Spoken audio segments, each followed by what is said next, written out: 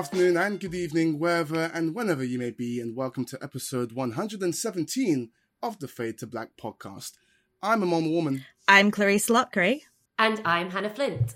This week, Hannah and I grab our fedoras and whips to chat to James Mangold and Mads Mikkelsen, director and star of Indiana Jones and the Dial of Destiny. That will not be the last time you hear that theme tune hummed in the course of this episode.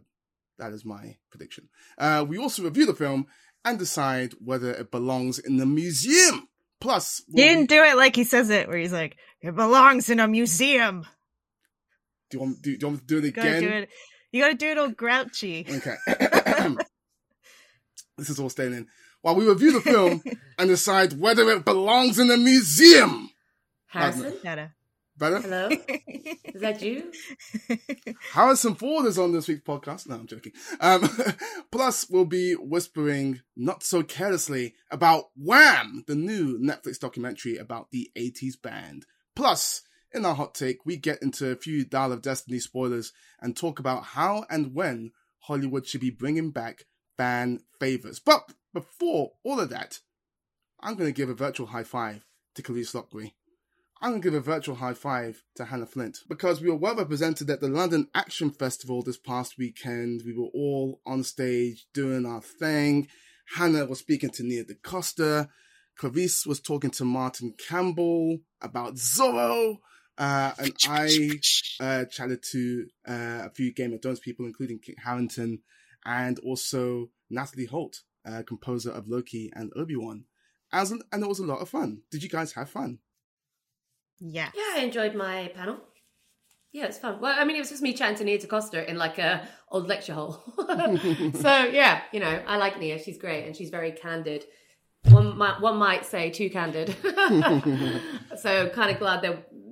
I think Marvel might be happy that there weren't people there who would report on it. Yeah. How about your panel, Clarice? You know that I love The Mask of Zorro, so you didn't say anything about Marvel. Yeah, it was so nice to...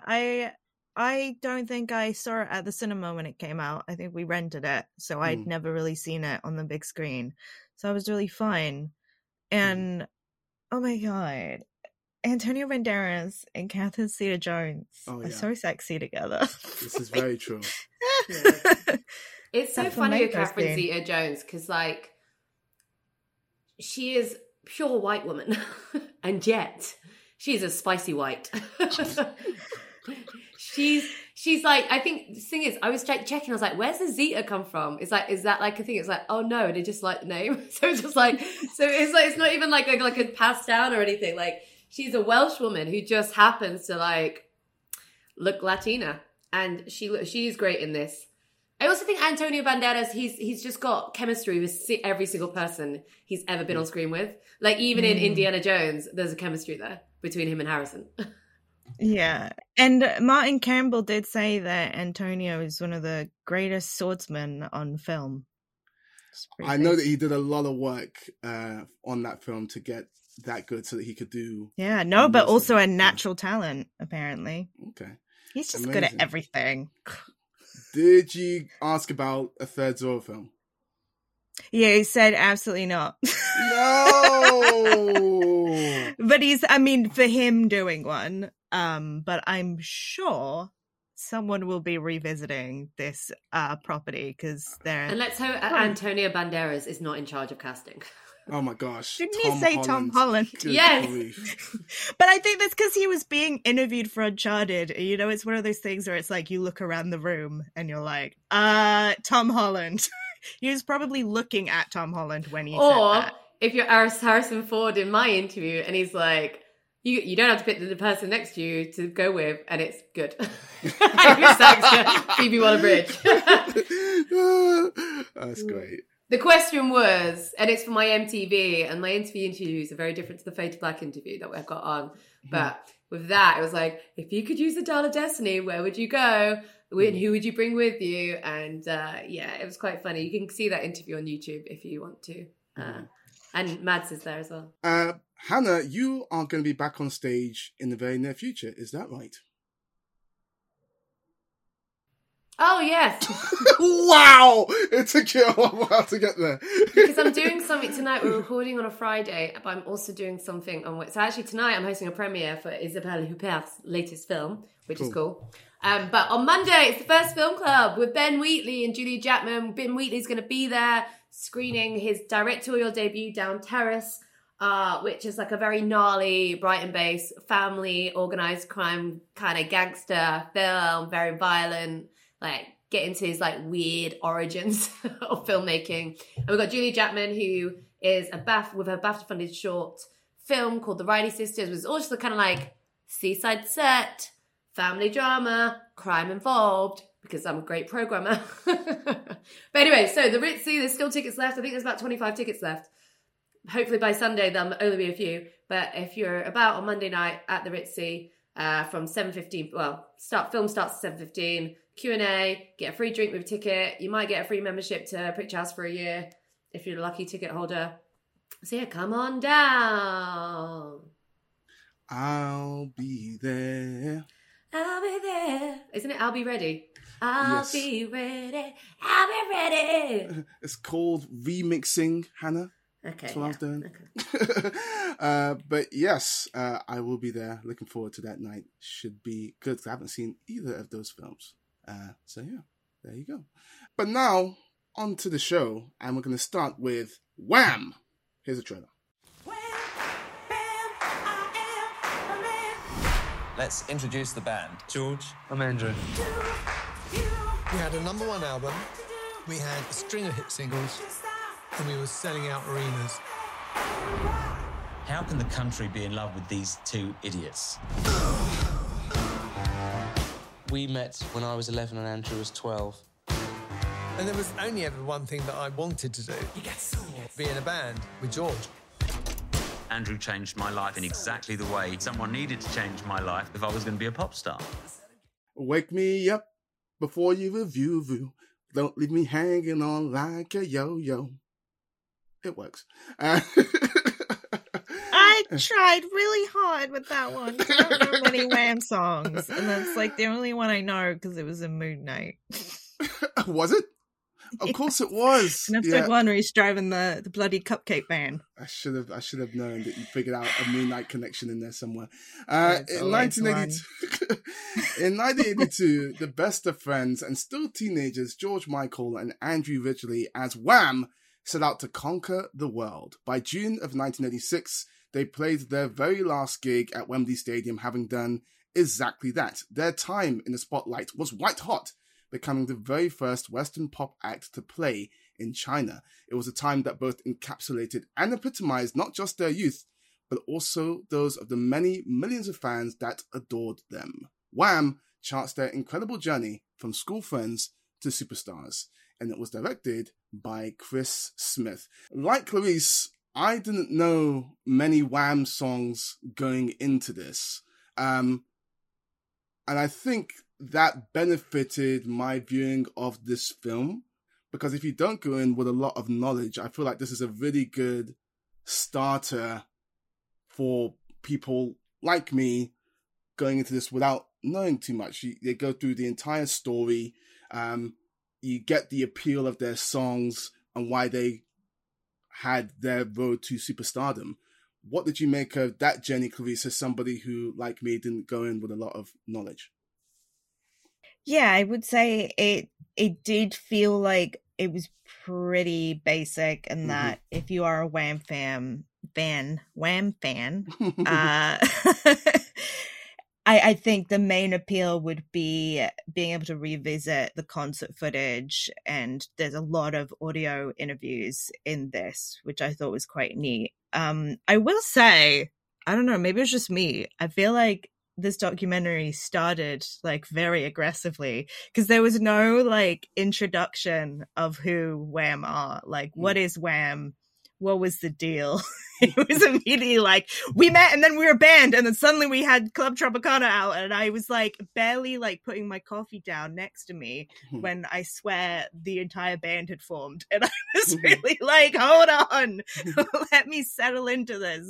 But that might just have been my viewing experience. I feel like I could have done with a small intro or something. A little bit more like bookmarking on either end, because it was very like, here's the story! Ah! Hannah, did you go into this with much Wham knowledge? And how did you find the way they told the journey? Do you agree that it's basic, or were you satisfied with what we got here? I know loads about Wham. Been on many Wham songs. I've been on like a Now That's What I Call Music compilation album. Wow, I haven't heard those secrets of words in a long time. No, I knew a lot about Wham because also I like George Michael. I think there was a documentary about George Michael previously that had come out after his death. I think there's an assumption on the audience that they kind of know who Wham is. And, you know, this is a very safe documentary. It's kind of a confirmation that these lads were best mates, right? I think the problem is that I suppose, as I say, Andrew Ridgeley was obviously very involved in it, right? And he's the one who basically, and I think it wasn't as penetrating enough as I felt it could be, because maybe I'm just a cynical person, but I just think the way that like Andrew just accepted like my best mate's going to go on doing all the writing, you know, it went from him being like the kind of organizer getting the band together to suddenly being left aside. I mean, I'd love it. Maybe I'm just being really cynical. I'd love it if it was the case that he was just such a good friend. It's like, oh yeah, Yog. Let George do what he's got to do, blah, blah, blah. I think also the fact that George is dead, it's hard to like speak ill of the dead, of one of the most beloved people. So I don't even know, I don't think he got into like any of the potential tension there was between the two best friends. Or maybe they were just best friends. I think for me, this was just, you know, even the bits about George Michael want to be taken seriously, the fact that he was closeted gay for many years of his life, especially during Wham. You know, he wouldn't have got that Chinese gig if he was open, if they were open about it. Let's be real about it. So, you know, it's kind of, if we're doing like a scale of like pop music documentaries, I think it's like the least probing, this would be one of them. But, you know, it's still kind of fun, you know? It was perfectly watchable, but I certainly, as someone who knows a lot about Wham, it didn't really tell me much. Although it did tell me that like Andrew is part Egyptian. I was like, yeah. So good. I was like, why? I was saying that explains why he's so tanned all the time. Yeah. It's interesting. You know, watching this did make me think at times of Asif Kapadia and the way that he brings his documentaries together. This is another documentary that's composed of existing footage and voiceover commentary. What did you make of how it was put together, the way it was edited, and the way in which those two things blend together, Clarice? I think it was edited in a way that felt like a good reflection of what Wham was, because it is quite a cheesy documentary. There's a lot of like, pow, booty shorts, pow, people at clubs, pow. Like, it's got that sort of energy to it, which, Hannah, as you said, it's not good if you want a genuine like investigation into what happened here and why did this band split apart and was there any tension. But it's just like a nice little Netflix documentary to pay tribute to them. That's just a nice kind of pop. It's kind of, I guess it's like the pop version of the Asif Kapadia like documentary. Yeah, I agree. I think it's one of those things where when you have someone who's obviously very closely involved in the production of the film, giving maybe new interviews, I assume these interviews with George Michael were, I mean, I'd love to have known when those, because obviously we have George Michael's voiceover. I'd love to have known when those interviews were made, like taken, you know, recorded. I think, you know, it does benefit a lot from archive footage and seeing them. And yeah, it's like perfectly likable, easy viewing, which is a surprise from Netflix. I will say this, I thought the scrapbook that was kept by Andrew Ridgeley's mother, that was a nice idea that they fed into the movie at various points, and I think that worked quite well. This is the thing, it just touches on little things of like, you know, even the kind of getting the record deal and not making any money. It's like, let's talk about this. It raises so many issues, but it's kind of like, let's not get into it. A film that I also thought of while watching this film, Al Yankovic, the Daniel Radcliffe sort of... Weird Al Yankovic. Yeah. Weird, the Al Yankovic story. Yeah, because this does feel like at least through the milestones that you're going through the standard traits, if you will. And obviously that film mocked it, and I did sort of think of that at various points. Like this, it just feels like you are doing your due diligence and going through the basics without really probing and being more curious about some of the more emotional things that you're only touching on, which is a bit of a shame. But it is on Netflix right now, and it's time for our Scream or Skip recommendations on Wham! Clarice, what say you? Stream, and I think I'm surprised no one's... They haven't done this as like a biopic, right? I feel like it'd be such a cute biopic. It'd be a nice time, nice friendship movie. Yes, I agree with that. A lovely little bromance. Yeah, I thought it was so cute. That's the thing. I don't know whether it's real, but... Who would be cast? Ooh. So George is Greek. Oh no, let's not go into casting now. Because now he's a bit Egyptian. I need... Yeah. Hannah, are you streaming or are you skipping? I'll say stream. Especially if you like... I mean, I love all the songs. They're so good. Like, he's a great songwriter, George Michael. I love that whole thing about Muscle Shoals, about how you basically went to Muscle Shoals like, nah, and then you suddenly get the... But that was really good. 17 saxophonists. Is it 10 or what was it? 10 sax players that they went through before they found the right one? Yeah. And that sax is just all-time great. My goodness. Yeah. It's a stream for me as well. Solid film. A good starter course. But now I want the main thing. Hopefully a filmmaker will come along and give us that in short order. From Wham! To BAM! BAM, Nazis! It's time to talk indie in Indiana Jones and the Dial of Destiny.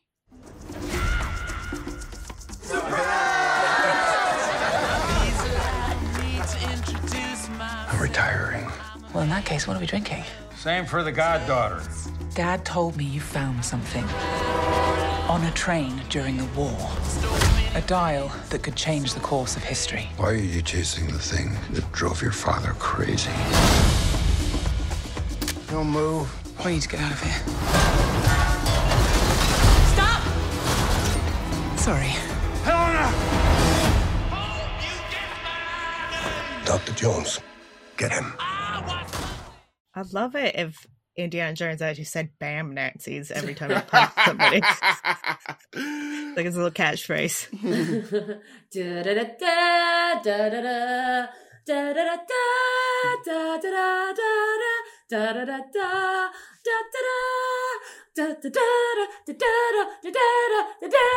da. John Williams, is that you? Yeah, it's me. Hi, it's me. Daredevil, archaeologist, part-time teacher, Indiana Jones, races against time to achieve. Very part-time. That's actually a really good line from It Skull. Makes me giggle the way he delivers it. I know. It's like, wait, you're a teacher? Part-time. Why is he a robot in your version of it? Because that's how he says it. There was a whole thing, was it that Red Letter Media, where he says it differently in the trailer. Like, he says it normally in the trailer, but if you actually watch the movie, he says it did, and I don't remember it. I don't remember it sounding... So I remember it coming up, and I was like, waiting for it, because it's actually my favourite line in Crystal Skull. Anyway, sorry, right, that's good. Right, I'm going to have to rewatch it immediately afterwards. So, a race against time to retrieve a legendary dial that can change the course of history. Accompanied by his goddaughter, he soon finds himself squaring off against Jürgen Woller, a former Nazi who works for NASA. Directed by James Mangold and written by James Mangold, David Koepp, Jez Butterworth, and John Henry Butterworth, which says a lot. The film stars Harrison Ford, Phoebe Waller-Bridge, Antonio Banderas, John Rhys-Davies, Toby Jones, Floyd Holbrook, Ethan Isadore, and Mads Mikkelsen. Yes, I was mad for Mads. I got to speak to Mr. Mikkelsen about this film and a few other films as well. The guy is a franchise king, as we all know. Harry Potter did that. James Bond did that. Indiana Jones did that. Marvel did that. Star Wars did that. Pixar kind of did that because he's done some Danish dubbing on a couple of Pixar films. So he's also done that. He's done everything. And whatever universe Nicholas Winding Refn with all those movies take place in. Of course, all of that pales to his incredible one-of-a-kind performance in Rihanna's Bitch Better Have My Money video, which we do talk about very briefly in the course of this interview. It was a fun chat. He's very fun to talk to. And I hope you have a fun time listening to it. Here it is, me and Mr. Mads Mikkelsen. Welcome to the Faith Back podcast, Mads Mikkelsen. How are you, sir? I'm good. How are you? I'm good. Congratulations on adding another franchise to your ever-growing list. Yeah. I know that you say that you don't get starstruck, but I know that you've also said that Indiana Jones was a seminal film for you. Did you get a chance to discuss that with Harrison at all at any point? I'm sure he's heard it a few times now. Yeah, but no, I don't get that starstruck. I do with people doing sports. I mean, I know what we're doing in our business. I know that we are professional liars. I know what it takes. So it's a little different. But I got a little starstruck because I was supposed to meet Harrison for a meeting, go through some scenes the first time. And then he came out of his trailer with his hat, the whip, the jacket, and then... And I never got to meet him. I just met Indiana Jones, and I'm a big fan of him. Yeah. Was that the moment that you first hit you that you're making an Indiana Jones film and you're in an Indiana Jones film, or were there others later on? There's a ton of them. Like, first day when we shot, obviously, we did the stuff that is in 1944. So there's a giant train, there's 500 extras, a lot of treasures going back and forth. And then you could just feel the scale of this monster. Yeah. I imagine you get sent a lot of scripts to play villains. What is the difference between a script that you pass on that doesn't earn your interest and one which does when it comes to, here's another villain script, Mads, take a look? If it's good. Well, the simple answer here would be that I would have said thank you, yes, thank you for this one if I played a cat. I mean, just Indiana Jones, you can't pass on it. Yeah, I get that. So what was your way into Volo? Was there any particular thing that unlocked the portrayal for you? Well, it is predominantly the script, the stories in there, and we lean up against that, and we can obviously get inspired by other things. And we had a couple of real people in mind. So it's not a secret that quite a few Germans went from there and worked for NASA, and other Germans went to work for the Soviet Union. And Werner von Braun was one of them.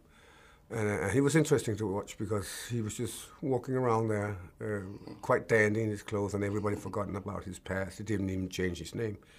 So we kind of got inspired of this dandy look of his. Yeah, and it shows on screen. You do look very, very dandy. I know that you trained with a bodybuilder, Oliver Victors, for this role. Why did you feel the need to do that, first of all? And secondly, is that the biggest man you've ever seen up close? Because I saw a picture of you two. Yeah. You're not a small guy, but you look tiny. I'm tiny. He's a big guy. No, we were just working out. I mean, you could go crazy if you don't work out for 6, 7, 8 months. I'm not sure. So yeah, we were. I can't remember where we were. It was really warm. We were working out, and I was just trying to get everything back to normal levels because he's just used the machine, right? And then we just took the opportunity to make a small guy, big guy photo. Yeah, no, the size of his bicep is just massive. Harrison has been doing the role for so long that he's made decisions, and he's sort of done stuff on instinct and made suggestions on instinct because he knows the character so well. Sure. Was there anything beyond the script that you just did on instinct for Volo or suggested when you were on set? No, I think that once you go down a path with a character, it hopefully will become instinct eventually, that you do certain things without questioning it. I added a little cowardness to the character, so that means that in the situations where he's not complete top of the situation, he's a fairly big coward. And then it swaps really fast if somebody has a gun, one of his henchmen, and then he's top of the world. So yeah, that becomes an instinct. It was funny you said that because Harrison actually added in a fairly straightforward stunt, something that was very Indiana Jonesy when he knocks me out at a certain point in the beginning. And instead of just punching me, you know, he's famous for punching Nazis. I'm aware. So he, it doesn't really make sense, but it's really Indiana Jones fun. He just before he punches me, he puts his hat in my face and then he punches me, which obviously made the stunt quite a bit more difficult. But yeah, that was an instinct from him, and it suited the film really well. I love that. Watching the film, I felt multiple times, man, it's great to see Harrison Ford get one last try. To the point where I forgot he's 80 years old and he's doing a lot of his stunts himself. Can you see yourself acting to that age and beyond? Maybe. I mean, it would be a miracle if I could get away with the stuff he's doing. He is quite impressive. I mean, not only the stunts, we will shoot a full night and wrap at 5 in the morning, and he will go out on his bike just for an hour, you know. Wow. So it's like, okay. Come on, Harrison, chill down. You know? Nah, he's a specimen. He's a monster. But I think he loves his job, and it reminds us all that this is a special, unique, privileged job to have, and you can just see in his eyes he becomes a little kid every time he comes on set. Yeah, I love that. Speaking of age, there's a de-aging process. You mentioned the 40s there. Yeah. How did you find that, and how did you find seeing yourself on screen a little bit de-aged for a bit there? I was very pleased because in the beginning there was talks about not de-aging me and just dye my hair black. And I was like, guys, I just look like an old woman now. So I was hoping they would do something, and they did. No, it was fun. It was fun to see. I mean, I was pleased to see how well it worked, especially on Harrison, because we all remember him in the first film. So there was no way we could get a different actor doing that as a younger version of him. So this technique was wonderful for this specific thing. Yeah. And tech is really coming along leaps and bounds now. AI is a conversation that we are now having in this industry. What is your perspective on that and the dangers of that, and also maybe the benefits? What do you think? Well, I think we'll see the benefits here. I mean, we use it as a tool. Mm-hmm. The base has to be people. I'm sure the next few years somebody will run with it and make a complete film as AI and also based on an AI script and so forth. That will obviously happen. But I think that people still want to watch people's decisions, people's instincts. Mm-hmm. So the base has to be that. And then, of course, if it's an aid in some way or another, fine, I'll welcome it. But if it takes over, obviously, I'm not sure people want to watch that. Yeah, I agree. I know you consider yourself a history buff. If the Dial of Destiny were a real thing and they gave it to you, where would you want to go in time? Where would you want to visit? We've had it a few times, obviously, that question. And a lot of the other actors' answers I find super interesting. Go back and see how they build the pyramids. Go to Angkor Wat and so forth. But for me, it is Genghis Khan. I've always been fascinated. And I found out that a lot of other people are fascinated with the character of Genghis Khan. And then I was just, listen, that's weird, because he did kill a lot of people, right? And he has this kind of like this coolness around him. So I have to go back in time, talk to his PR people, because they did a good job. Amazing. So if you were to be offered the Genghis Khan role in the future, it sounds like something. I'll talk to some people. I'll get to talk to your people. We'll figure something out. This is potentially the final Indiana Jones film. Knowing that, did you get to take anything from set? And is that something that you typically do on films? Have it not been the final, I would have taken something. Anyway, I always take a little souvenir, just a little thing. And so we all had our eyes on Indy's hat, but that was no go. That was like constantly 3 people watching that one, and then and you know what Harrison's going to do to you if you. I took my glasses. Okay. Yeah. Very, very good. I was looking through some of your other looks in preparation for this. Your fur coat in Chaos Walking. Oh yeah. Is fantastic. Did you get to keep that? No, and I don't want it. What? Why not? It's made out of wolves. I'm not a big fan of killing beautiful wolves to make a coat. When you put it that way, but it looked amazing on you. Yeah. I know that you got to keep some fake nails from Rihanna from the Bitch Better Have My Money. Yeah. Where does that reside in the Mikkelsen household? I must know. In the household, very high, because my son was not impressed about anything I've ever done until that moment. So that will definitely lift the bar. Have you crossed paths with Rihanna since? No, I haven't. Oh, man. Watching it on TV, listening to her music. Have you heard that song since? And does it bring back memories? It does pop up once in a while. Some of my friends might just put it on when I'm there, just to remind me that I am the bitch. That is fantastic. I love that so much. You do a really good job of mixing up Hollywood blockbusters with indie cinema. And there's a conversation always happening in our industry about what the big films do to the little films and sort of the elimination of the mid-budget film. What's your perspective on that as somebody who plays in both worlds? Yeah, the middle-budget films, I don't know too much about because I come up from a country where it's small-budget films. So I know the small ones and the big ones, right? So obviously, if it hurts the middle ones, there has to be a conversation because they have historically shown to be a lot of fantastic art coming out of that kind of film where the director still is in complete control of his work, right? But I haven't really bumped into it. I do my kind of small, very small things back home, and then I do gigantic things over there. For me, it's kind of the same work. It's different universes. I say good morning to 5 people in Denmark, and then 500 in America, right? So that's the difference. Yeah. Riders of Justice, by the way. We love that film at Beta Black. It's so good. Which brings me to another question. Do you get to keep the Christmas sweater from that film? I'm sure they would give it to me if I want, but I didn't want it. Again, why not? Did you see me? It's like, first of all, it's like that. So you look fantastic in it. We love that film so I'll try to get my hands on it for you then. Absolutely, please. Talking about the amount of franchises you've been in, I was doing some research. You've done the Danish voiceover for a couple of Pixar films. Is doing some non-dubbing voice work on a Pixar film still something on your to-do list? So something you want to do, or is that to dub? No, not dub. The actual sort of proper voice of a character in a Pixar film, more than any anime film. Is that? Oh yeah. I think it's an amazing, interesting thing. Obviously, when you do the Danish version, they're always done. So that's just kind of copying it. But when you do the American one, you play a part in shaping the characters, right? Yeah. So that's a fun journey. Yeah. No, I'm here for it. Whenever you decide to take that journey, I'd be very excited. Star Wars is one of the franchises you're in. I actually got to speak to your brother not long ago, Lars, because he's about to do live-action Thrawn. What conversations have you had with him about that and going from animation into live-action finally now? He kept that secret for a long time because... but I was super thrilled when he told me. I'm just so happy on his behalf. Yeah. Well, he knows that character really well because he's been that voice for years now, right? Yeah. So I was there when they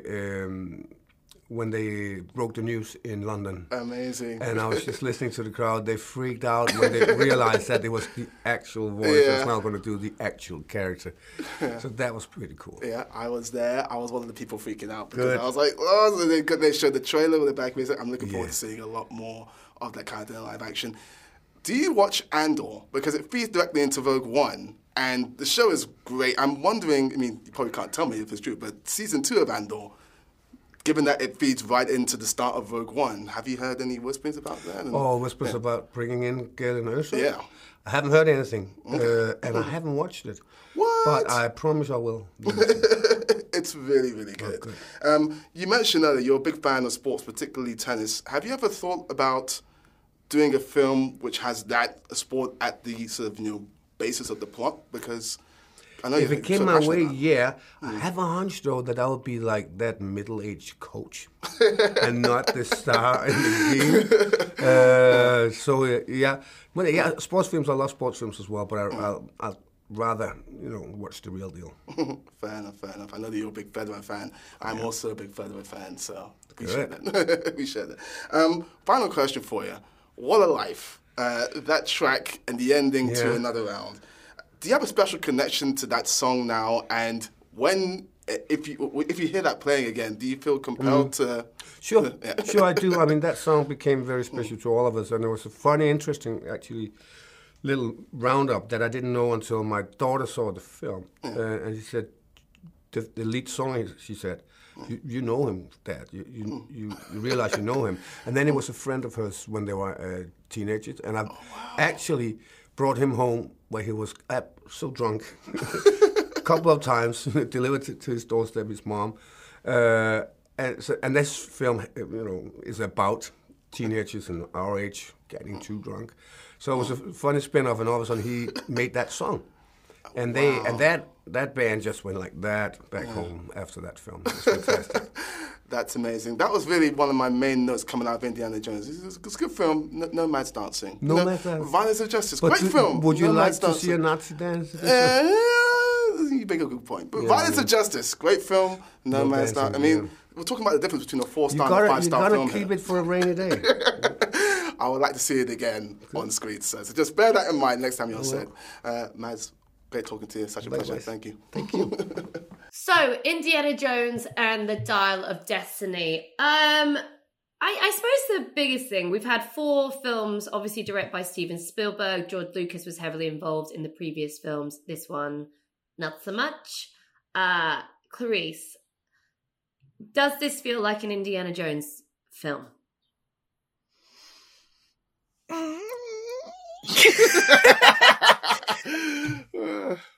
Not no, but I mean, people have yelled at me on Twitter on this already, but I hadn't seen Kingdom of the Crystal Skull. I watched it this weekend. That feels way more like an Indiana Jones movie to me than this does. Correct. And for 2 key reasons. I mean, Hannah, do you want to talk about because I know you were talking about the direction. The other thing to me that I think I can talk to as the archaeologist in the room, or the wannabe. I wanted to be an archaeologist long before I wanted to do any of what I'm doing now. Well, I mean, no, it's the thing with the direction is there's something Steven Spielberg is a master director and a master has a clear vision of what it's going to look like. And with Indiana Jones, there's a playfulness. There's the way that shots are framed, the blocking, so that actually the whole kind of camera takes in a whole story and has a wittiness to it. And it's fun, like when we go from the introduction of Raiders of the Lost Ark, where we don't actually see Indiana Jones for like quite a while. We see him go for the forest, see like the kind of the indigenous people kind of trying to stop him. We see the hat first, the way he uses shadows to kind of introduce Indiana Jones.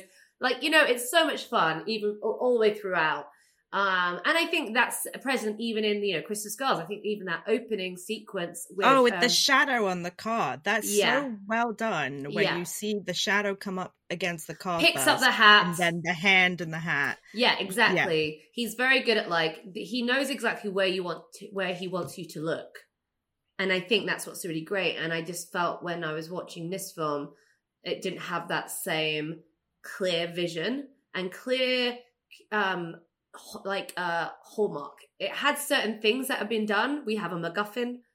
That's a magical artifact. We have certain scenes. We have Nazis. There are things that it ticks boxes. But for me, this is kind of a bit of a drugstore Indiana Jones movie more than like a, branded one. And I guess I wanted to then add my thematic thing with Indiana Jones is that it's every single movie, including Crystal Skull, is about kind of what happens to you if you fuck with the power of God knowledge and history.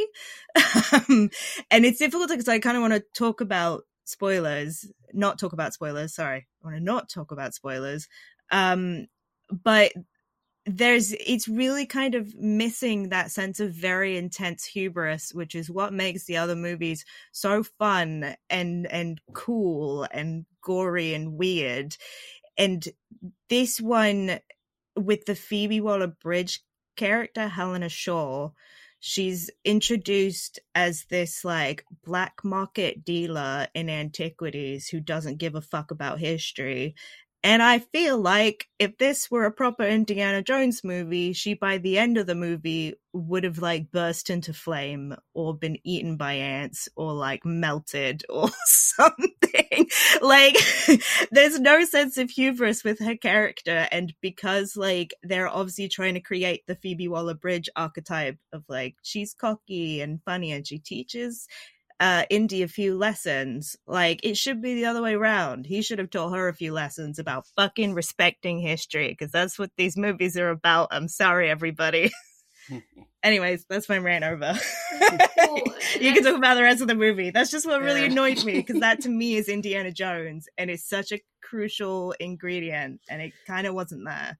And a big thing of Indiana Jones is like the action sequences. Amon, what was your thoughts on those? The delivery, the kind of scope of those set pieces? I enjoyed the action for the most part. I thought the opening chase sequence on the train was especially good. There's been a lot of really good train sequences that I've seen lately. We will talk more about them. Oh, Hannah does not agree. No, I'm just saying agreeing. Yeah, God, Okay. like, Jesus Christ. Train's never been so exciting. Yeah, so I enjoyed that. There's a car chase that also incorporates some horses that I think is done really, really well. So yeah, when it's in action mode, I was having a good time. I just think that for me, the middle section of this film dragged so much. It gets bogged down in tedious quests. The MacGuffin is here, we have to go here. Now the MacGuffin is here, so we have to go here. And that dragged the movie down for me. Yeah, I mean, even with I did have some fun with the fight action sequences, but again, it's like you have a parade. You're not doing anything with these parade balloons. That would have been really funny to me. Or even like the tuk-tuk chase sequence felt kind of repetitive. Again, I think trying to like pay homage to the Raiders of the Lost Ark, it didn't have a clear sense of what it wants to do. I didn't say it's trying to get pay homage to like Last Crusade as well, because obviously they have that very similar sort of kind of, beats, but a lot of like vehicle chase sequences as well. Vehicular drama, very similar. Yeah. And I think about, again, Crystal Skull, that whole sequence in the jungle with the ants and then the waterfall. Like, there's some really fun, unexpected moments in that. You're like, oh my God, this is happening. How are they going to get out of this? And I think that's the part of it. It's like, how does Indy get out of these situations, I think we can all agree Harrison Ford is Indiana Jones through and through. And no matter what, he will always bring it and he will always deliver. Clarice, Amon? Oh, 100%. Yeah. There's no question. There's no doubt. I think because Indiana Jones is Harrison Ford, I feel like this is the character that is most similar to the actor. Because he just like wants to go home. And Harrison Ford in every interview has been like, I used the dial to go home. I thought to myself multiple times watching this film, it feels really good that Harrison Ford is getting this opportunity to give this character a proper swan song. And he's great. He's still got that glint in his eye. The charisma is still there. And I really, really enjoyed his performance. And I also enjoyed this film as something that confronts and interrogates the idea of mortality and age. And this older action hero, where is he in time? Where is he in history? All of that sort of stuff I thought was really, really good. And obviously we're not going to get into spoilers here, but I think the way in which they end the film to really sort of, go into that conversation was really smart and audacious. And I enjoyed that. Yeah, I didn't, to be honest. I just felt like it could have done, I think it was the way they, after the end of Crystal Skull, he's married to Marion. He's in this lovely house, and then we meet him, and like his life's gone to shit. And it's like, okay, hold on a second. I've got whiplash from this sudden change. I understand coming towards the end of it, but I don't think it was established enough. I think the certain choices that they've made, it felt it underserved the character development and stories that have already been established. I also felt that. Again, with like the Nazi element of it, they use Operation Paperclip, which is a very famous historical fact of how the US government, brought over Nazi scientists to work on their projects. And that's part of it. And then yet this film barely even uses that and even gets into it. It's like, why open up with offer some political sort of intrigue and then not get into it? And it's like, oh God, can't be political, can't be too political. Because obviously you don't want to, can't be like having to go too much at the US, but it's like, it's like, yes, this shit happened. Boyd Holbrook, and so then with the characters of Boyd Holbrook, who's basically playing the same character he did in Logan, except for less work and underwritten. Even the CIA lady kind of, again, thrown in there, lots of characters, it's always like, there's so much going on, so much stuff going on, but not enough for actual good storytelling to warrant all the excess. And then, again, I don't know. Do you want to jump? You wanted to say something, Amon? No, I was going to agree in large part with what you were just saying. Antonio Banderas as a character is very much underused. Shawnette Renee Wilson as sort of this government CIA agent who's on Helena's trail, also underused. And yeah, I definitely wanted more from them. In terms of the Nazi villainy of it all, I thought, Mads Mikkelsen, who's played a lot of really great villains, this is not one of them, unfortunately. He's doing his thing, but he doesn't have the script to really make it into anything more than what we have seen before from this franchise. I did like the fact that, the Nazis trying to turn back time to revive their fortunes, essentially. That feels very current. It's on the nose, but it works. But Mads Mikkelsen as the sort of point man for this, we've seen better in this franchise. Captain America, the Winter Soldier did it better. Yeah. Sort of like that sort of Operation Paperclip sort of situation. Or a certain movie called The Suicide Squad, because that was all kind of an allusion to that. I'm saying Toby Jones in The Winter Soldier and this film, by the way. Who am I? Zola. Wait, I just said it. I'm Zola. I was trying to be like Zola in the camera. Do you know that thing? In the film when he arrives into that bottom bit? You can't see it, radio people, but it's just me looking very closely into the camera. This is great podcast material. Yeah. But yeah, it could have been done better. So before we get into my interview with James Mangold, which is quite relevant to talk about, let's talk about the kind of the global journey of Indiana Jones. Similarly to Raiders of the Lost Ark, Indy ends up in North Africa instead of Egypt, really Tunisia, because that's where he shot it. They end up in Morocco. And there we have this whole sequence, which feels again quite similar to the Raiders of the Lost Ark kind of episode of him trying to escape from lots of people. What do we think of that sort of kind of representation? And I don't know, do you think, there's stereotypes in it, but did you think it was a bit less problematic than before? Yeah, I mean, that whole sequence just felt a bit really retrograde, because there's a character called Rahim, right, who is an old romantic acquaintance of Helena's, and he comes along and then he whips out a sword. It's a scimitar, right? The sword, I can't remember what kind of sword it was. Yeah, he says a scimitar. It was a curved sword. Yeah, basically. Yeah, so he whips out a scimitar and he's like, I'm gonna cut your head off, which just feels like Jesus. That feels like the kind of shit we would have seen in Raiders of the Lost Ark, which I thought we collectively had decided to not bring forward as a piece of nostalgia from the old indie movies. And this was a big reason why I kind of wasn't that excited for this, because I love the Indiana Jones films. I will be forever grateful for them introducing me to history and this lifelong love of mine.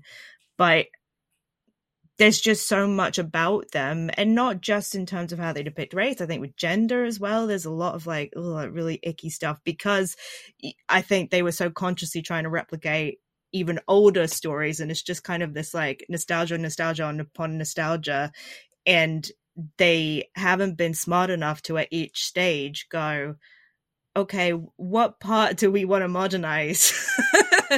Maybe how we see other cultures and how we see women. Maybe we should reflect a little bit more on that. And it's interesting here that, we have the Helena character, so that part has been modernized very clearly, but not any representation of the places that they visit. It's just a bit...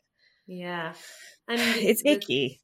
Yeah, it's interesting because I do quite like the Teddy sidekick. Why he's called Teddy, I don't know.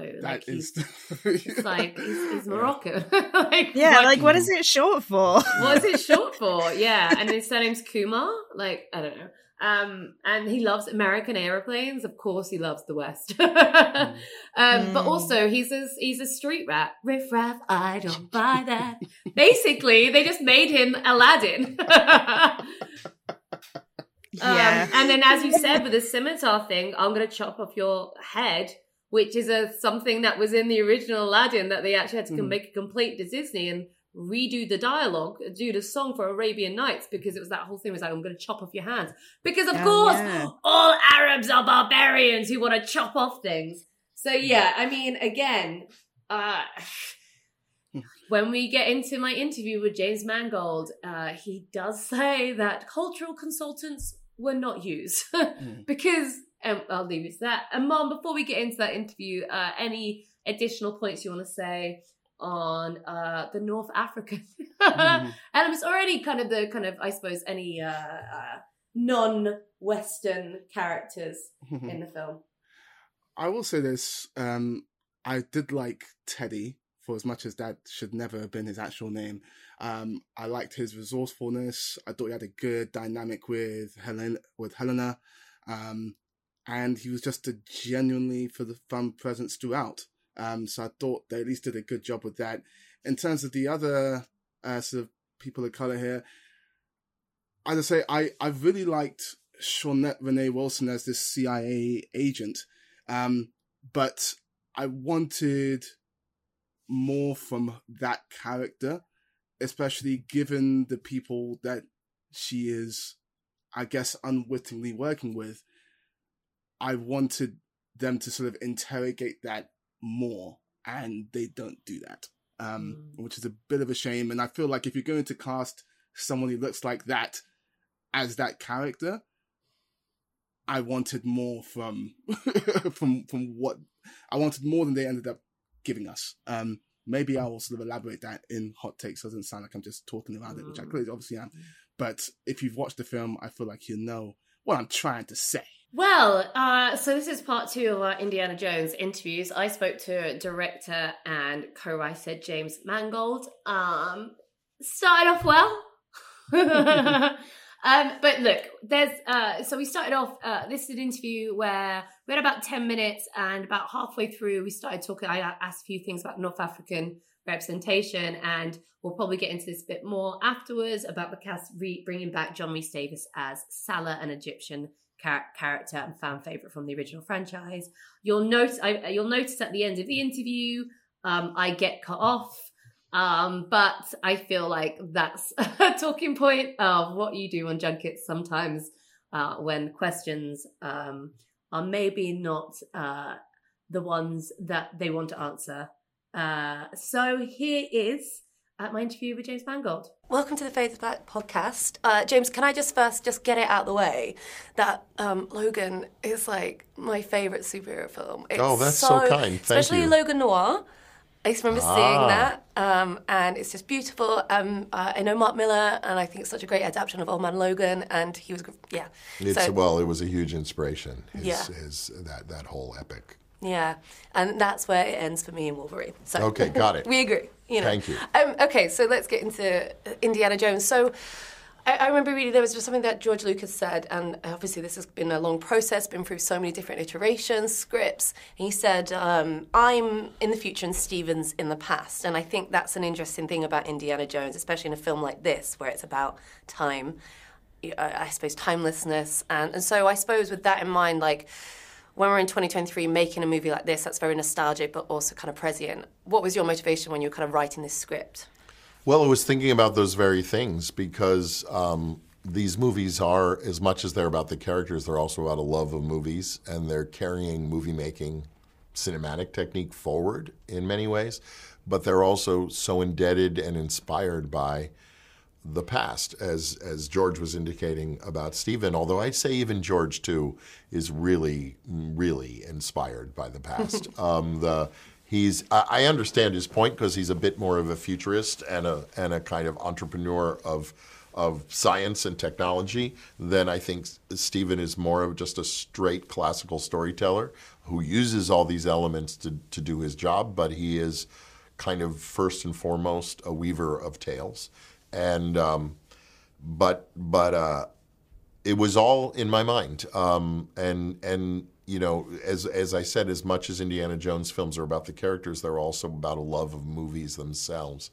They're, you know, from the kind of the magnificent score to the staging of the sequences and the framing of the sequences, they're a kind of exhibition of craft. Although it's funny because every time I listen to the score when it comes to Indy and Marion, I'm always like, John Williams, did he just repeat Leia and Han? It's got that slight little similarities there. I was like, you do. Well, it is the same guy. Yeah, Mozart always sounds a little alike, but it is. We can't help it. Us creative folk of using, and John certainly many of his melodies have. Well, they all come from the same brain and the same pencil and the same piano. And, Harrison Ford is the common denominator, so there we go. That is true. That's his romantic sound. But actually, let's think a moment. I think he wrote Marion's theme before. That you're talking about a theme that appears in Empire Strikes Back. Well, yeah, no, but isn't in... I don't think it's in Episode 4, as one might say now, but not in the 1977 Star Wars. Oh, so he did Marion first. I think he wrote Marion's theme first. Oh, wow. It's a good... I would posit you're talking about, I believe, Star Wars, then Raiders, then Empire, I believe. Someone can fact check us. Well, thank you so much. You got me on that one. Okay, so I suppose... Yeah, there's a lot of writers credited on it. I suppose, what was the key differences? You've said you aggressively, kind of redid the script with Jez and the existing script was written by David Koepp, so that's why he gets a credit. And there were elements in it. The idea of starting in 1944 and the idea of Indy having a goddaughter, Helena, was in it. But that was pretty much where we they were chasing a different relic. There was a different villain.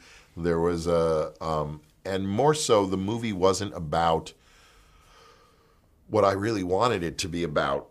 It was just another adventure, but it didn't seem to be addressing the big elephant in the room, as it were, which is that our hero is almost 80. Yeah. And you can't make a movie about a man at that age and not be somehow addressing that as part of the story. You just reach this point. I mean, I know Hollywood is capable of taking 60-year-olds and making them look like 40-year-olds and act like 30-year-olds, but the fact is that when you're almost 80, that kind of thing is just not going to happen. And what really has to happen is the opposite, and kind of maybe even richer, which is to make a movie about being old. Yeah. And not just being old in, my back hurts or my knees pop, but being old in the sense of that, there's a lot of aspects to getting older, as it happens to me. I learn more and more about it, which is that the world changes around you. Yeah.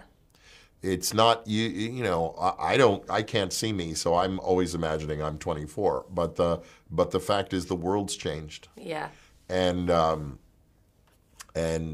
that's more of a reminder that what I was born from and came of age in is gone. And that it was really interesting to me, amidst the frolic and adventure of this film, to somehow explore what it is to be a hero in Sunset in a time when the world may view you as obsolete, which not only was interesting to me as a character departure point for him. Obviously, he finds his mojo, and as you can see in the trailer, seems to be putting the hat back on. And he's still got it. He's still got it. But that it was interesting to me in other ways, which is that it somehow it said something about how we all have to kind of find our reason and find our theme. Like Indy almost had lost his melody that John had written for him, and finds it again in the course of the movie. So I think you've said Raiders of the Lost Ark was a quite big inspiration, and certainly for me, who was half... Well, obviously, it's the first. I mean, it's the first Indiana Jones movie. Yeah, of course. But I'm half Tunisian, so for me, the fact that it was shot there in Egypt, Cairo is used for Kairouan, and Tozar the desert. Can you tell me a little bit about...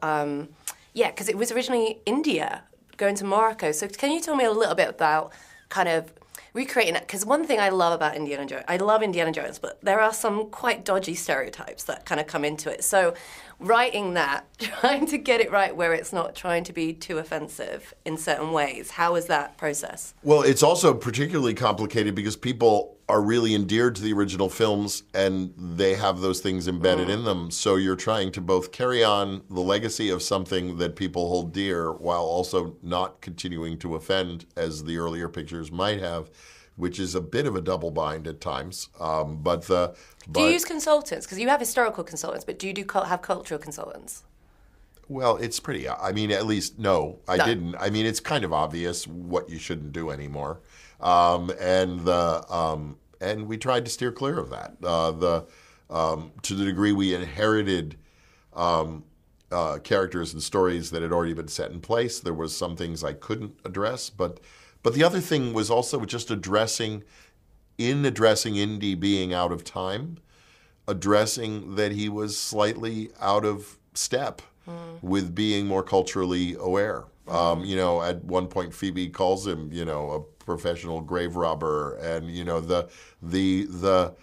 the concept of what he had done viewed through a modernist lens changes. And yeah, it's like, wait, do we want to give these artifacts to a museum? Why is this white guy jumping down here, grabbing these things and taking them to New York? And I like that Helena's like Dr. Aphra. Do you know the Star Wars character? Yes. She reminded me of Dr. Aphra, which I quite like. But at the same time, we understand Indy's impulse was shaped by the times he was in and by a love for these cultures and their brilliance. So it's also when it comes to kind of moments like that, I think we always have to be more aware or conscious about what we're doing. Well, with that in mind, can I just ask about Salah? Because Salah, is that something you inherited? Because of course, like there's a choice to bring someone back, and in where we are now, like bringing back a white actor to play that character of color, but also an actor who said a few spicy things about in 2015 about Muslims, and I'm like, what was the decision there to actually bring him back in that role? Because obviously he's like a classic. I felt like I was bringing him back. I was bringing Indy back to Raiders. Right. That the cast of the original film was what, as typified by Marion and John Rhys Davies, was what I was most interested in bringing back. I mean, honestly, I think you could have gotten in trouble anywhere. Temple of Doom, everyone adores Short Round, but I found him kind of slightly... Yeah, but I suppose the whitewashing of it is a little bit awkward. Okay. Well, thank you so much. I appreciate it. So yes, that was the interview. I don't think I got a very good answer on the Salah return thing. I don't think he was quite prepared for that question. But there we have it. So we're going to get into spoilers now before we give our verdict. And yeah, just if you haven't seen it yet or don't want to hear spoilers, fast forward to a hot take. Or... Don't look! Shield your eyes! Don't look at it! The Crystal Skull that is our podcast. So let's get into some spoilers. Clarice, I'll go to you first just on, I know there's a big, the ending, the final act that you were very disappointed about a decision that was made. Oh, they should have left him there. They should have left him in. I think it's just a personal thing. He was so happy with Archimedes, and he was the happiest he's ever been, and they should have just let him be there, because he was going to die soon. So was Archimedes. He gets killed during the Siege of Syracuse, so just leave it. Well, let that man be. I totally agree, and certainly when you think about, so the point was that they go back, they over-egg it, and end up in ancient Syracuse at the time of this big battle that Harrison happened to be teaching. Wow, coincidence. Love that. Love it when that happens. But what I didn't understand, so it's established that Archimedes, when they find his grave in the cave, he's wearing the watch that was... Whose watch is it again? That was... Is it Indy's? Or Zola's? I think it was Zola's, right? It's Volo. Sorry, Nazi man. Nazi. So he's wearing the Nazi watch. So you kind of like, They could have written it in as actually Indy was always supposed to go back in time because that's how it happened, and that would have been like a thing of like, oh wow, this is like fate. Like everything that he's done in his life is built to the point where he's supposed to go back in time to Archimedes and get to be at the place he loves the most. Yes, that would have been amazing. And then they were just like, nah, let's bring him back. And it's like, what have I got? It's like if he'd like Murray had left him or something like that, she would have understood. It's Indiana Jones. History comes first for him. Yeah, because they brought him back just to have a pointless cameo of the female lead who's been done so dirty by this franchise. She should have been co-lead. Especially after Crystal Skull now, I'm furious because she was actually in that movie and she was great in that film and I loved it. So they did. That's what I mean when they undid all the work. So they got to this point where they're actually together, and then they start. It's like, oh, let's fuck her off. And I mean, I get why they killed off Mutt. But they didn't even have to do that because children can just be away. They don't have to be dead. They could have just been like, Mutt's at college. We're not going to hear from him. Well, this right? Well, interestingly enough, like, I find it like, if they killed him off because Shia LaBeouf is problematic, once again, I ask, why the fuck are you bringing back Salah when and it's very recent, like some of the stuff that he said, very problematic, really anti-Muslim Arab sentiment, really. So there we go. It seems odd. And also his kids, he was clearly wearing fake tan, and his grandkids were so much darker than him. It's like, what is this wet man doing? With the death of Mutt, I'm not unopposed to that, but I feel like they need to make that a lot more prevalent in Indy's arc and in the arc of this film. When it's said, it's like 2/3 of the way into the movie, and it's just a thing that's said. There's not really any follow-up to it. It's just like new information that is given. I want to know more about how that book ran apart, and I don't want to know by Indy telling me. I want it to be shown to me. And I feel like that is just one of the things in which they do in this film, which is very much tell, not show. And I feel the ending still sort of works for me because I do like that they bring him back. I do like what that means for man. I do like that final line, Indy, are you back? And then the response. I thought that was really well done. But in order to have made that hit even harder, I would have liked there to have been more made of the fact that Mutt is now dead in this actual film. It just feels like information that is just, okay, that's said, and we're moving on to the next thing. It was very was the one in The Simpsons where he's like, he died on his way back to his home planet. Yeah. I think this is what I mean. I didn't feel like I was on the journey with Indiana Jones. I feel like a lot of journey had happened in the 15 years that we weren't privy to, and it felt like that is too much information that we didn't have, and not even. And even again, like I rewatched Crystal Skull, and I actually think it's a real superior film to Dial of Destiny because it felt intimate in a way that this one didn't. I get they're talking about age and all that, but I just don't like, They made all the old jokes in the last film, literally all the way through. Mutt's like, okay, old timer, old man. It's like, and he was only 60? So it's kind of hard to talk about like age and retirement when they've already kind of trod on that. Clarice, something you were saying earlier really, really intrigued me in what you think the fate of Helena should have been. Because we discussed she should have been hit by one of those Archimedes death rays, the concave mirrors, and she should have burst into flame. That's what should have happened.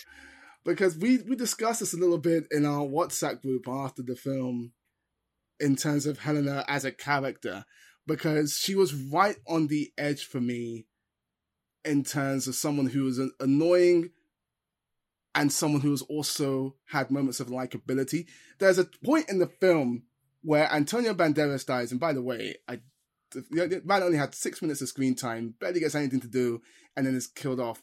Didn't really like that. They could have just picked any Spanish man. It did not have to be Antonio Banderas.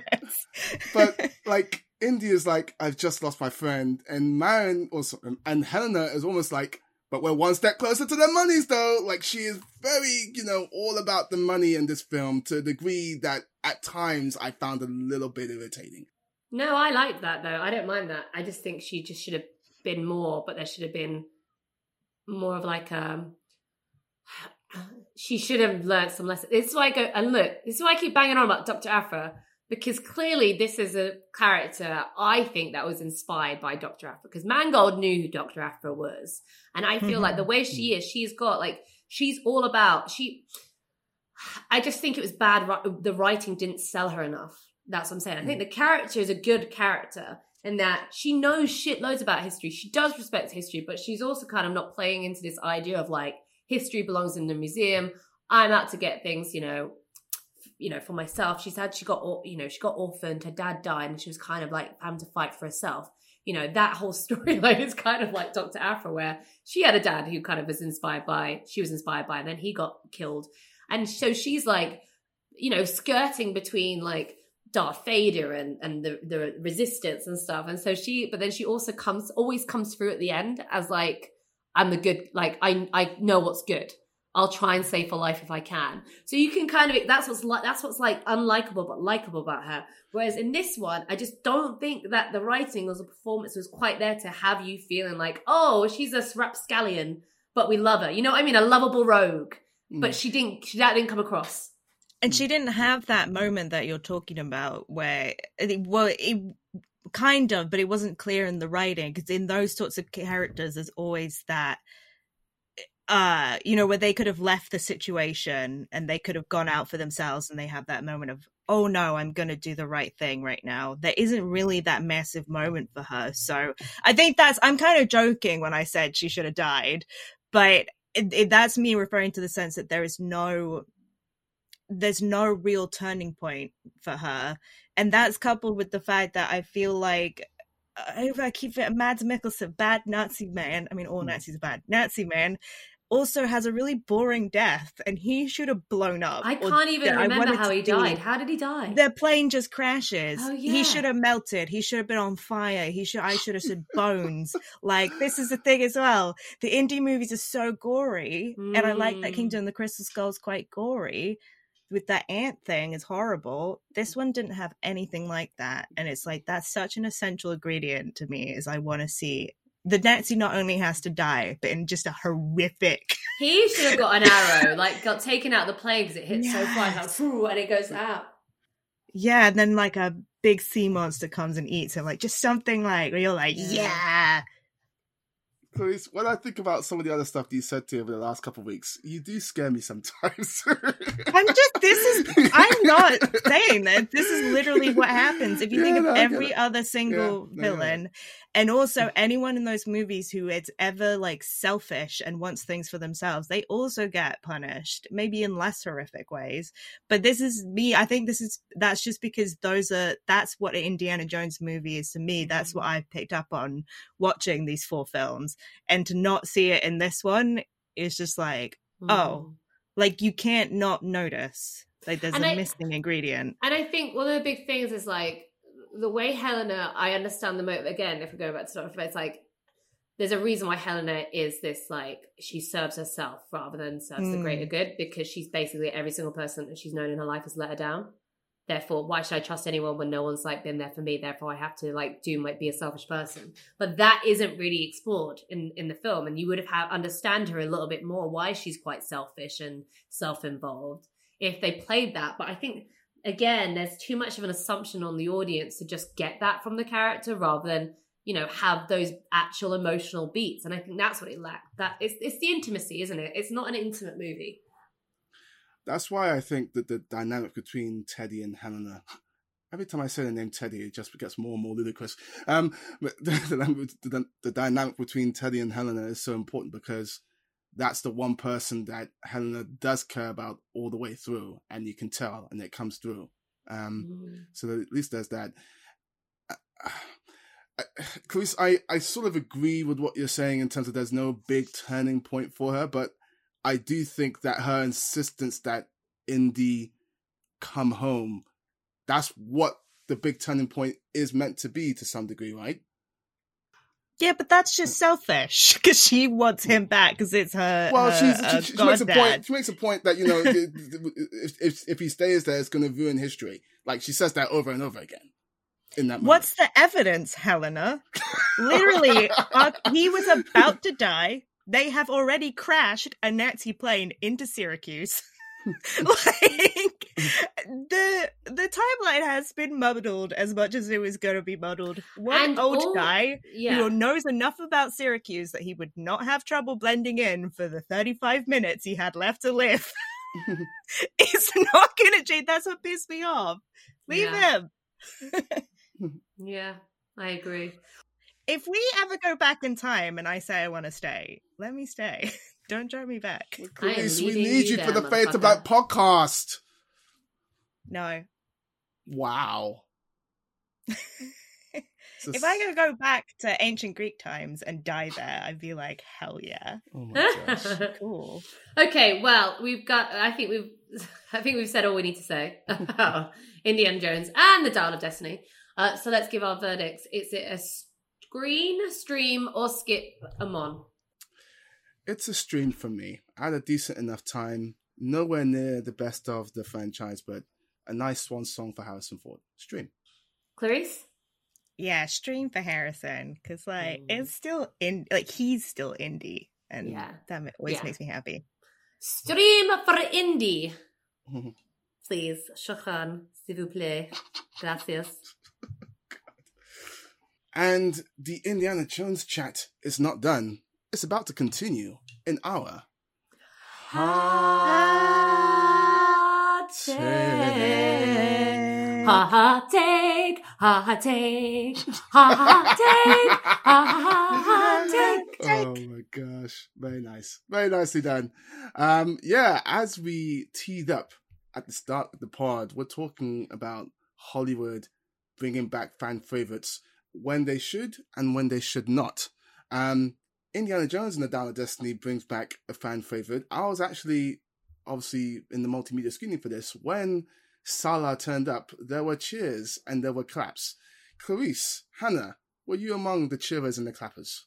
No, I booed. No. Because, yeah. Even put, Hannah, I'll let you talk about the white watching stuff, but even putting that aside for a second, he's the really, out of all the Indiana Jones characters, it's the guy who's just there in Raiders, who doesn't really do anything.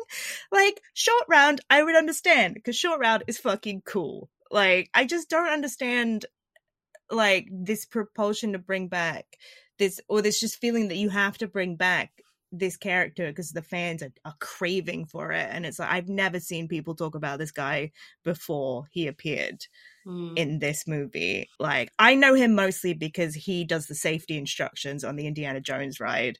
Outside of that, I have no affection for him as a character.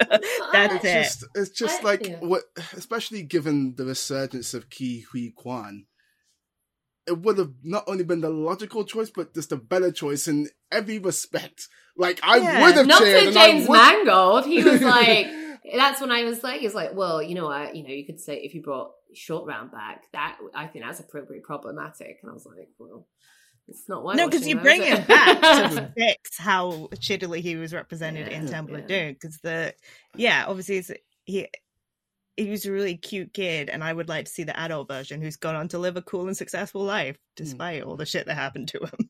I would have cheered and clapped if Ke Huy Quan showed up. That is for sure. I thought it would have been great to have him back. Mm-hmm. My personal thing, I like Salah as a character because one of the few Arab North African characters that's a good character that's not playing to ridiculous crazy stereotypes that was set for that fucking Fez. So I don't mind the character in an Indiana Jones movie from the 70s and the 80s, whatever. Fine, I'll allow it then. But it is, you cannot be bringing a character like that. You cannot be allowing whitewashing at all anymore. Especially in a role, and even what they did to the character. This is the irony of it. The character Salah, he comes back. He's now living in America.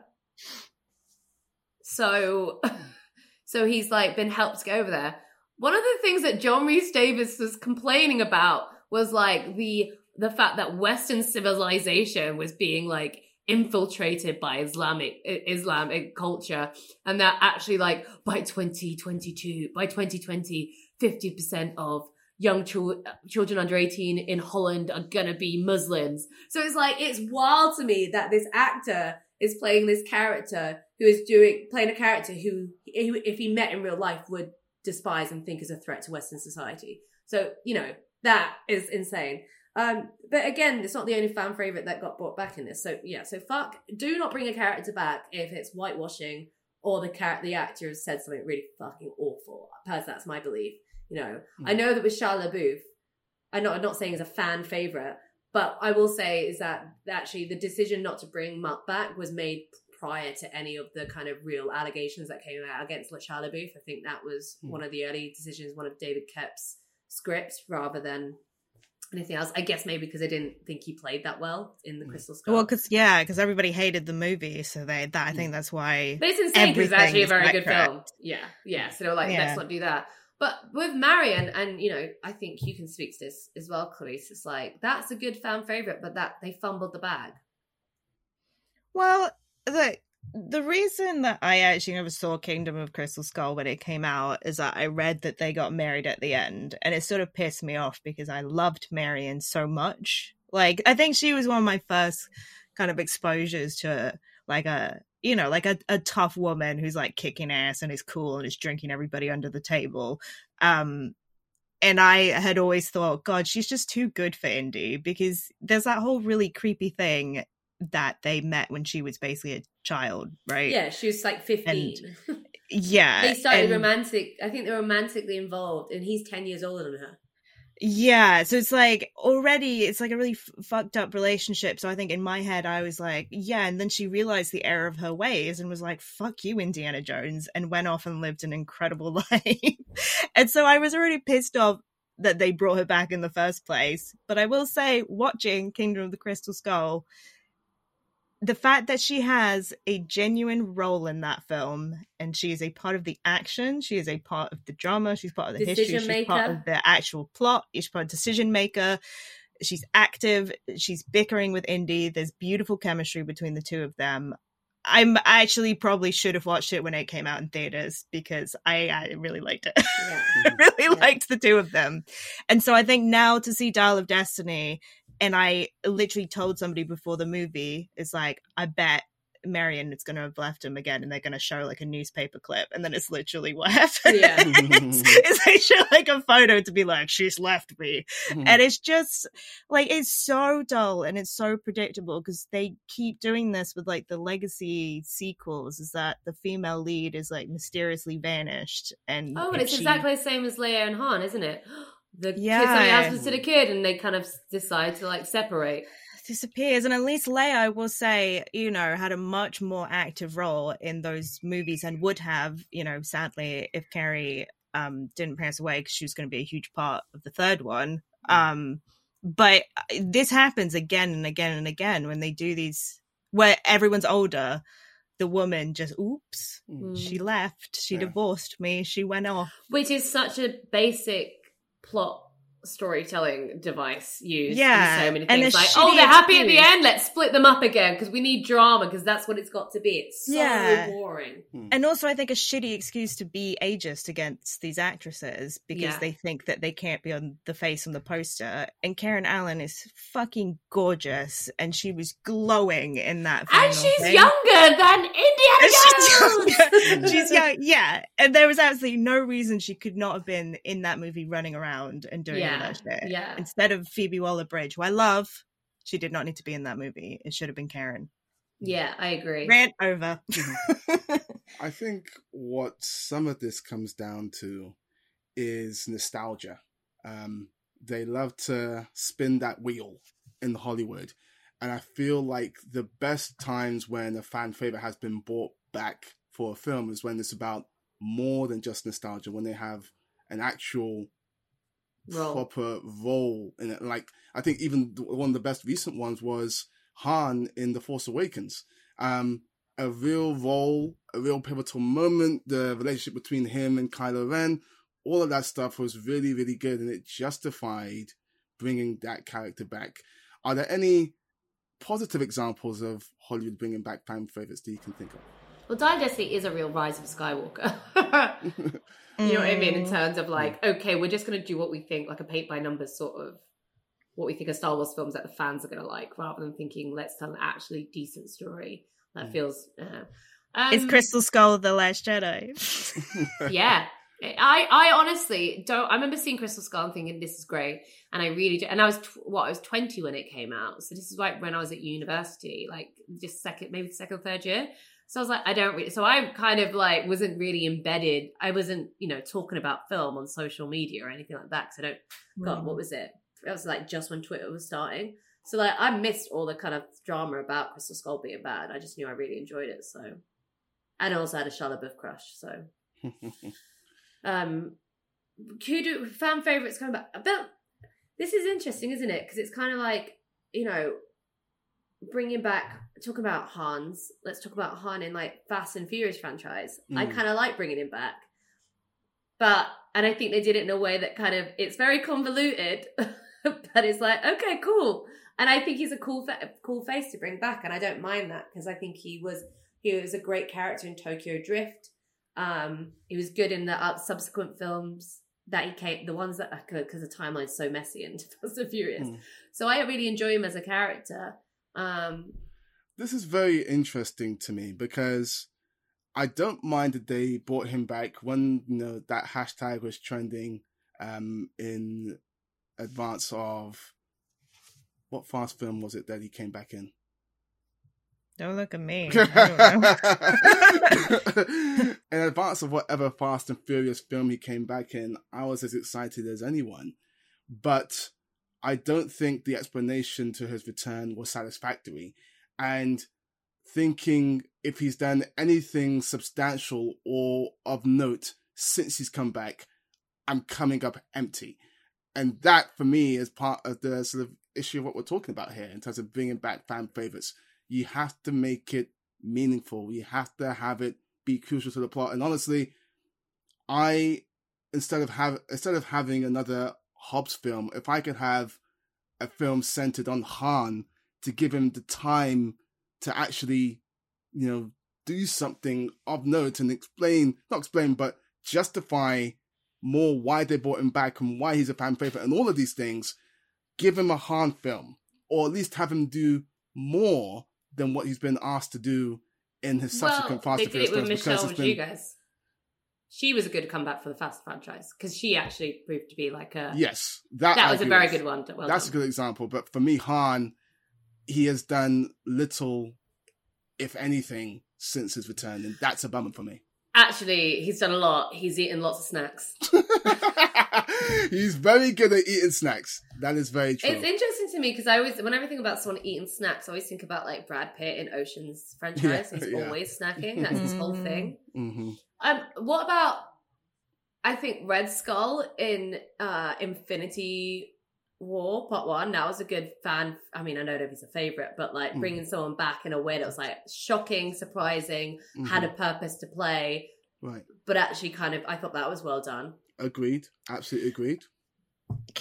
My favorite, I think the best one is Max Rokitansky. That's his name, right? In Fury Road. Oh, yeah. I think that's the best version because it's 100% not nostalgia because it's not the same actor for good reasons. And it's using like this mythology of the character archetype to tell a completely new, like really amazing original story. Like I thought that was I don't know, I think that was such a cool decision on his part to go, yeah, we're going to have Max back, but he's Tom Hardy now. And actually the movie's about Furiosa. So suck it. Yeah, that's a very good shout. I like that one. Any more? I think sometimes it's interesting when it's kind of, is it a fan favorite from the films or the TV shows or from the comic books? I think Black Chrysanthemum was a really great addition. I know we didn't like Book of Boba Fett, not many people loved, but I enjoyed that part of it. I like it when we get those characters in there. But like I'd say one of the worst ones was in The Mandalorian bringing back Luke Skywalker. For me, that was just no. I don't think we needed Luke. I think you could have just done it with Ahsoka. That's interesting, because I kind of like the return of Luke. One scene, maybe. That scene where he comes back to sort of take out all the bots and take Grogu into his custody was really, really cool. I enjoyed that a lot. It's things like that. When I see that, I just feel like it's a good enough story. Like, these are good enough storytellers and writers and actors, and this show is good enough that it doesn't need Luke Skywalker. Like, like, that's what I mean. It's like, I feel sometimes when they throw kind of these like classic film characters into it, that they're not trusting themselves. It's kind of an insecure move of like, oh, we better put that in, then people are going to talk about it. It's like, yeah, we're going to get people on side. It's like, just believe in yourself and believe in your motivations, because what's very clear when you look at the wider canon of Star Wars and stuff, there are so many Jedis, there are so many people who escaped and all these things, or you can invent things like, and people will love them. And I think what we should always be striving for, if you're gonna do a legacy sequel, let's create new fan favorites. Let's create new ones. And I just don't know if Indiana Jones, if we'll talk about that, I don't think I don't think anyone's going to come away like, oh, that's my new favorite Indiana Jones character from that film. Yeah. Agreed.